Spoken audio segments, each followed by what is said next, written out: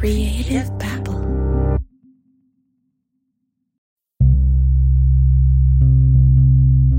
At the age of 27, Sharon McConnell Dickerson worked as a flight attendant and a cook. I was flying on corporate and private jets, cooking for, all kinds of, executives and private families, vanities, musicians, actors. You may have heard of one or two of her passengers. Some of which, famous people like Donald and Ivana Trump, and their family was young then. Their 3 children. It was in the late 80s that I flew with them. Some of her other passengers included Barbara Bush, Henry Kissinger, the Beach Boys, Carly Simon. Not a bad gig. Until one morning, in between a series of flights, everything changed. So when I woke up in Chicago many years later, it was such a shock. I was on a trip, and I woke up, and it was like a heavy fog had set in. Sharon opened her eyes, but she couldn't see. She was blind. It was a really hard morning, literally feeling around for my shoe, and I don't know how I made it that day, but on that plane, I remember going downstairs at the lobby, and before the pilots would get down there, and I would sit in the lobby and pretended to read a newspaper, and because I knew if I had caught eye of someone and I didn't respond, that I might be found out. I was faking it real good. And they said good morning. I was good morning, and I followed them out into the car and drove to the FBO. The FBO is a private jet terminal. And I couldn't see the plane, never mind the tail number, to know where to walk. So I had to ask the ground crew, support crew, if they would drive me out with my china and everything to the plane, and which they did. And somehow I was able to do that flight. When I woke up blind in Chicago, it was a shock to me. There wasn't any warning that I had any condition with my eyes, anything wrong with my eyes until that time. I just woke up, and it was like a veil, between me and the world. And I had to somehow, get it together. What am I going to do? What am I going to do? And I just did it. Sharon didn't know if this sudden blindness was temporary or a sign of something worse. But in that moment in time, it didn't matter. She had to pretend in order to survive. I'm Javier Leiva, and this is Pretend Radio. Today, I'm going to introduce you to Sharon McConnell Dickerson, an artist who taught me that you don't have to see to experience art. An artist so important that she is preserving the Mississippi Delta blues with her own 2 hands. But before we talk about Sharon's art, let's go back to the day that she lost her sight.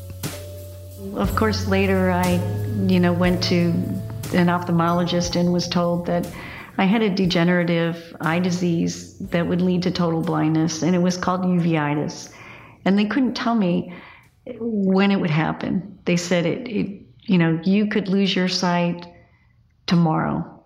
You could lose it 10 years from now. You could lose it 20 years from now, but you will lose it. And I did everything I could to prolong that, different drug therapies and surgeries and procedures. Really, I didn't respond to anything. Today, Sharon is completely blind. What I see now is my central vision is completely gone. My left eye is dark. I have no sight out of my left eye. My right eye, I have some in the peripheral. But basically, I have what's called LP, light perception. I can tell it's light out, but I can't tell if it's a sunny day unless I go outside. It's kind of interesting how people tend to react to these kinds of situations. I just assumed that if it happened to me, if I suddenly went blind, I would crumble. I don't think I could handle it. But I've learned that people tend to be much stronger than what they could have imagined. Being blind is Sharon's new reality. Life is different now. She had to just adapt and reinvent herself. So what did she do? She turned to art. I had no art background before I lost my sight. It was a friend of a friend that introduced me to sculpture. Came to my home where I was living in Kennebunkport and was windsurfing, wanting to windsurf on the beach. He was a sculptor, and he brought this lump of clay and some tools and a stand, which he set up, and he gave me some moves, showed me some moves and how to manipulate the clay and what to do with it. Then he left to go windsurfing. Sharon was all alone. It was just her and the lump of clay. And I looked out the big windows at the house, and I could see the surf, and I could see this bright blur that was dancing, which I knew on the waves, which was his sail.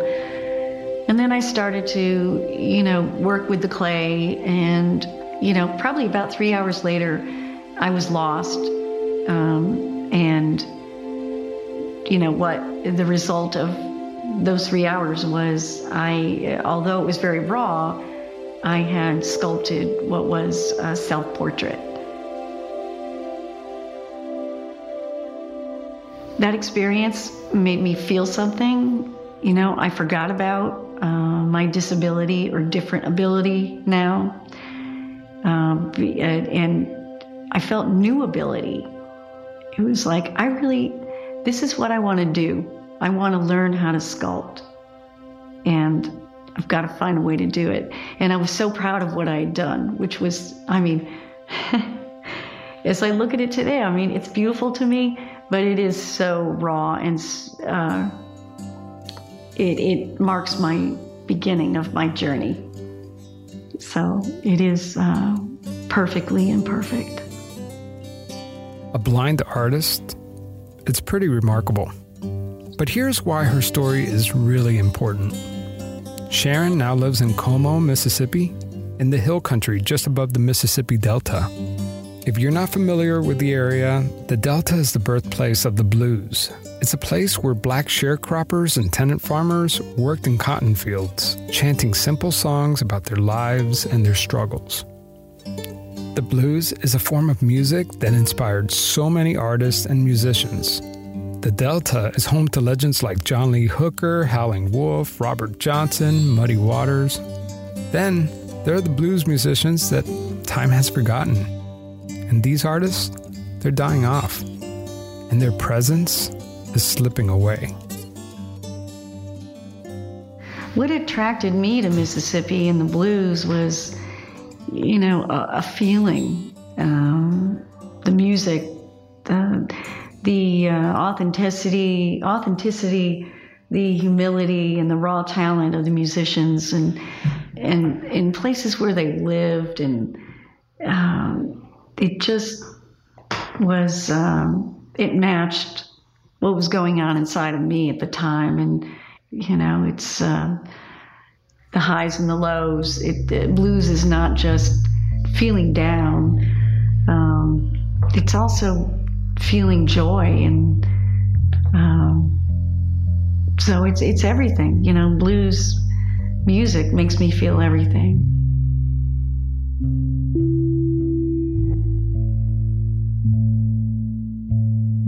Sharon has devoted the last 15 plus years of her life to preserving the blues by creating masks of the faces of these dying musicians. I drove to her home in Como, Mississippi to see the masks for myself. I walked into her living room, only to find 3 full-body sculptures of nude women standing in her living room. It was stunning. She showed me around her house. There's art everywhere. She's even painted a mural on the floor near the kitchen. Sharon also creates sculptures of horses made of driftwood she collects along the Mississippi River. We walked into the next room, and there it was. This is the live cast of R.L. Burnside. Sharon was holding the mask of R.L. Burnside. R.L. Burnside is a legend around here. He's everything that's mystifying about the blues. See my jumbo, Lord, hang it out on the line. When he was a young man, his father, 2 brothers, and uncles all died within the same year. R.L. Burnside later killed a man and spent many years in the Mississippi Penitentiary. He played the blues his whole life, but didn't get discovered until he was an old man in the 1990s. Here's Sharon holding his face in her hands. I went to his home in Holly Springs to cast this, and this was after R.L. had his heart attack and was recovering, but he was doing really well.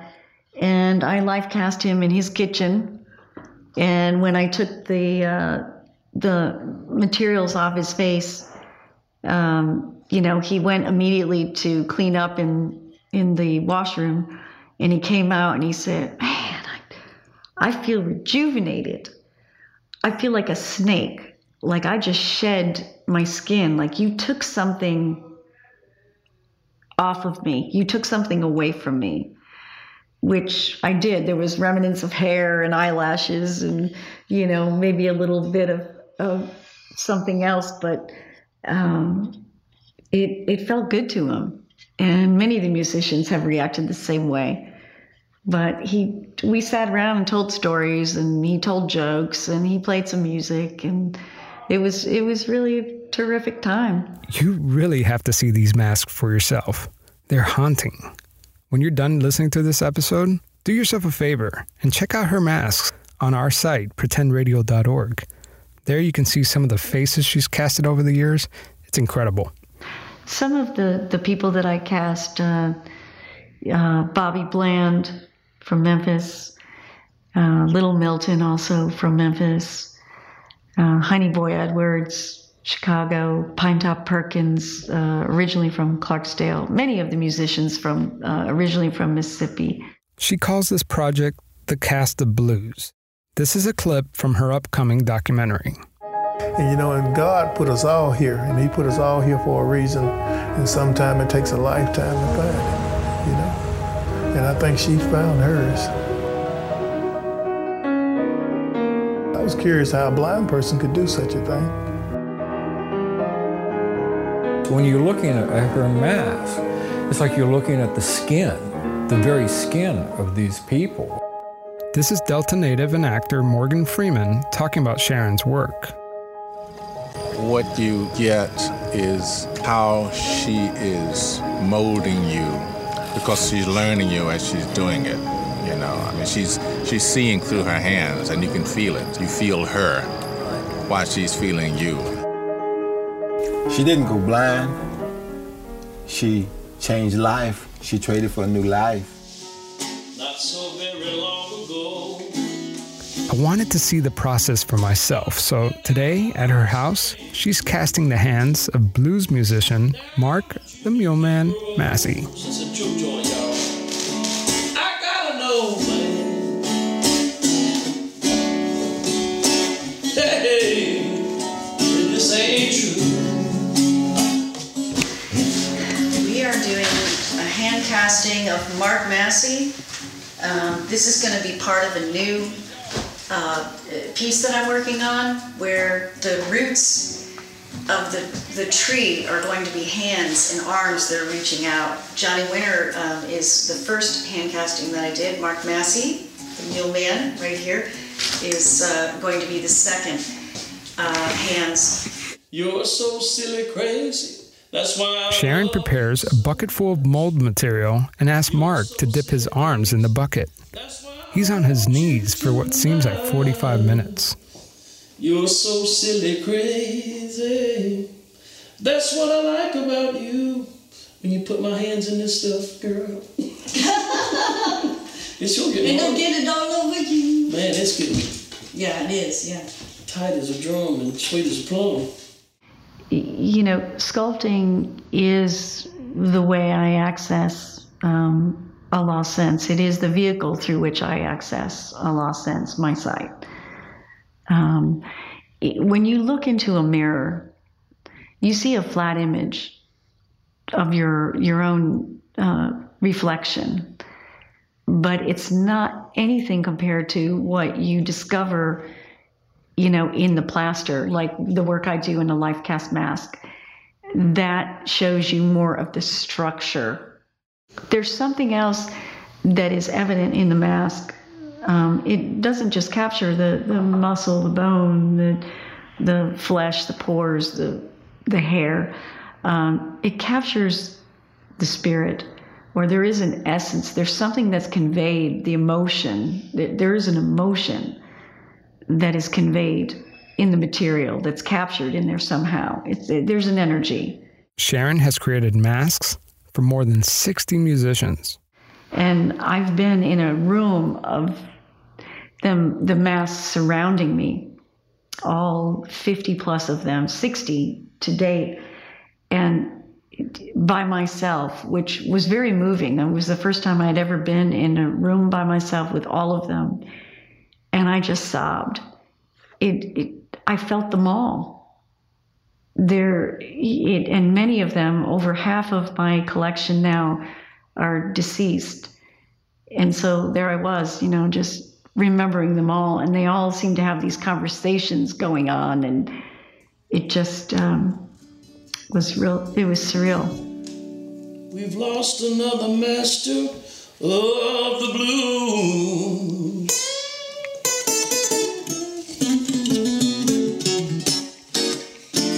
Mark, the mule man, his cast is set. It's time to pull his arms out of the bucket. Okay, I think that you can slowly just wiggle your hands out. There you go. Okay, are you okay? Yeah, I'm perfect. No, I'm fine, man. I'm just blown away how that felt. What? That was the weirdest feeling when it come out. Yeah. I'm gonna let it sit for a bit. Some might think that I don't fully experience my own art because I can't see. But, you know, sculpture is, and my method of molding or casting is totally tactile. So you have to feel the form. You don't need eyes to do that. They certainly help. Oh, all the musicians I've casted, 60 of them, they're all so precious to me. They're precious gifts to the world. And they left the most human, you know, most unique recording, which is of their human face, for us to cherish and to be able to see what they looked like forever, and future generations to learn who they were and be able to see what they look like. I think it's wonderful. I'm honored. You know, like I say to you, sometimes people wait too late. I'm real happy to be able to sit here and know that my bus will be there and I can know about it. I'm happy that my children and my grandchildren will know about my history. Yeah. Careful around your hair. Oh. There we go. Oh, yeah. I've been remade. This is the new one,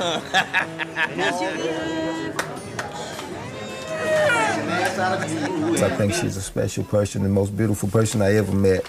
And I can't call somebody that can hand me my head and I hold it in my own hand and see it with my eyes, and it's my perfect twin. So how can you call somebody blind that can do something like that? She just got her own special way of seeing.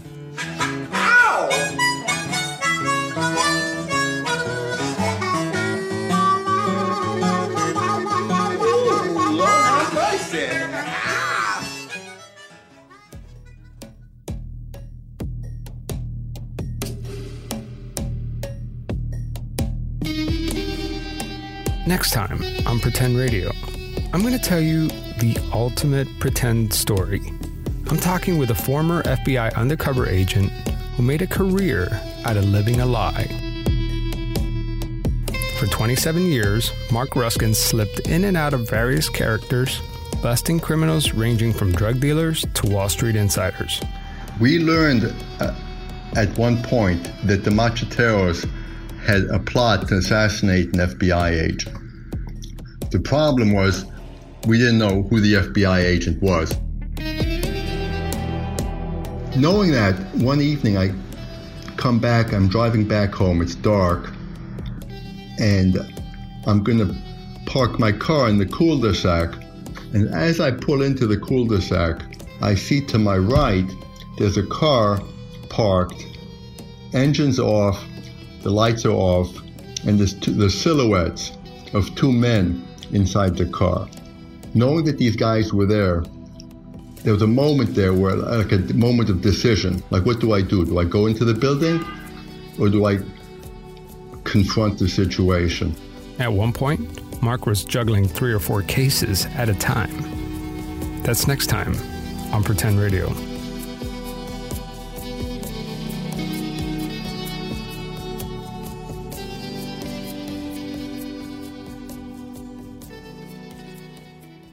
Just one more thing before I go. I want to thank my buddy Brandon Roten. If it wasn't for him, we would have never gone to that steakhouse in Como, Mississippi, and I would have never discovered Sharon McConnell Dickerson. I also want to thank David Dickerson, Sharon's husband, for cooking up like the best midnight snack. He made homemade biscuits with molasses and cooked up some sausage that Mark the Mule Man brought over. And of course, I do want to thank Mark the Mule Man for letting me witness his live cast. You know, I recorded this story over 2 years ago. I've been sitting on it for all these years, not knowing what to do with it. And then it hit me. I could share it here on Pretend Radio. I hope you allow me from time to time to flex the concept a little bit to fit great stories like this. But don't worry, the next 2 episodes are what this show is all about. We're talking to a real-life FBI undercover agent. You're going to love it. See you next time.